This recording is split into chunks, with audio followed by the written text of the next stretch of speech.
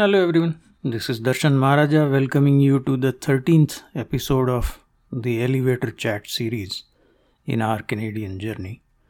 Today I want to talk about an issue that has been on my mind for a while.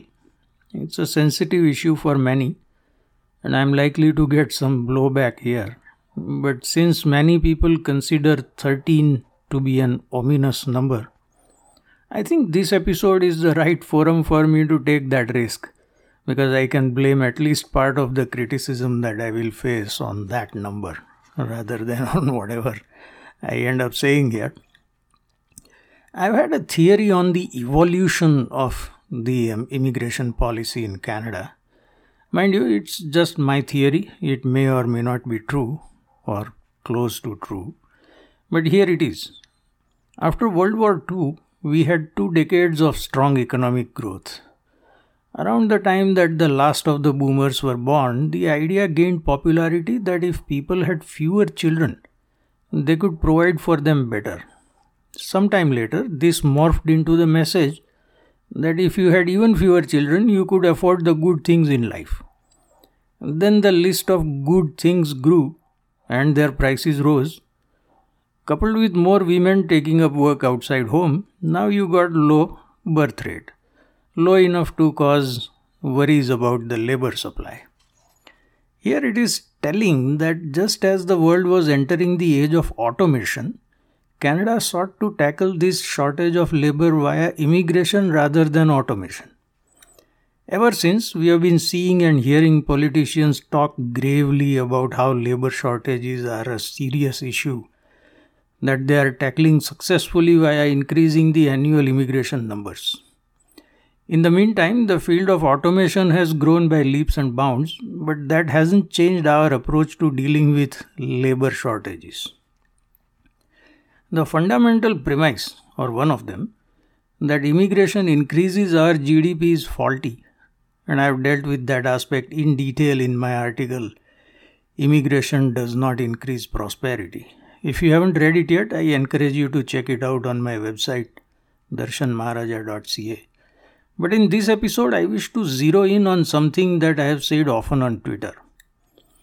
Justifying immigration, at whatever level, on grounds of labor shortages suffers from the crucial defect that it sees immigrants as mere units of labor. Of course, they are not just workers. They have economic needs as well, which must be fulfilled by other workers.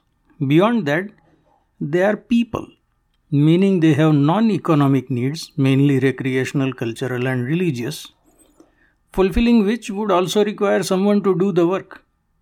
This brings us to a question that no one has examined so far, at least not to my knowledge.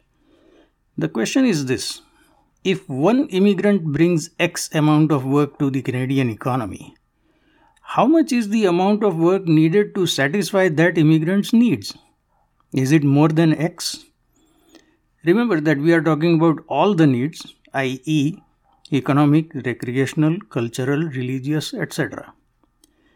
Given that most immigrants come to Canada as family, where some members may choose not to be a part of the workforce or may be children, I consider it very likely that the amount of work required to satisfy one immigrant's needs is greater than the amount of work that the immigrant brings to Canada. In a nutshell, if one immigrant contributes X amount of work, the amount of work needed to satisfy that immigrant's needs is greater than X. Let me add here that we haven't yet accounted for situations where the immigrant is rendered incapable of being or continuing to be a member of the workforce. This can happen due to accident, injury, illness, or other causes of disability. We also haven't gone into the dollar value of the immigrant's work. This is highly pertinent because, as we know, foreign trained professionals are not able to find work for which they are qualified or eligible. This necessarily hinders them in achieving their potential, thus reducing the dollar value of their work. On the other hand, many of their economic needs remain the same under either scenario. As a result, the dollar value of their work may be less than the dollar value of their needs, or they may be forced to cut corners, thereby reducing their quality of life. If this compromise on the quality of life front happens with a large enough number of immigrants, or indeed other Canadians, we can validly say that Canada is slipping from its position as a first world country. Which brings us to a startling realization. Immigration is eroding Canada's status as a first world country.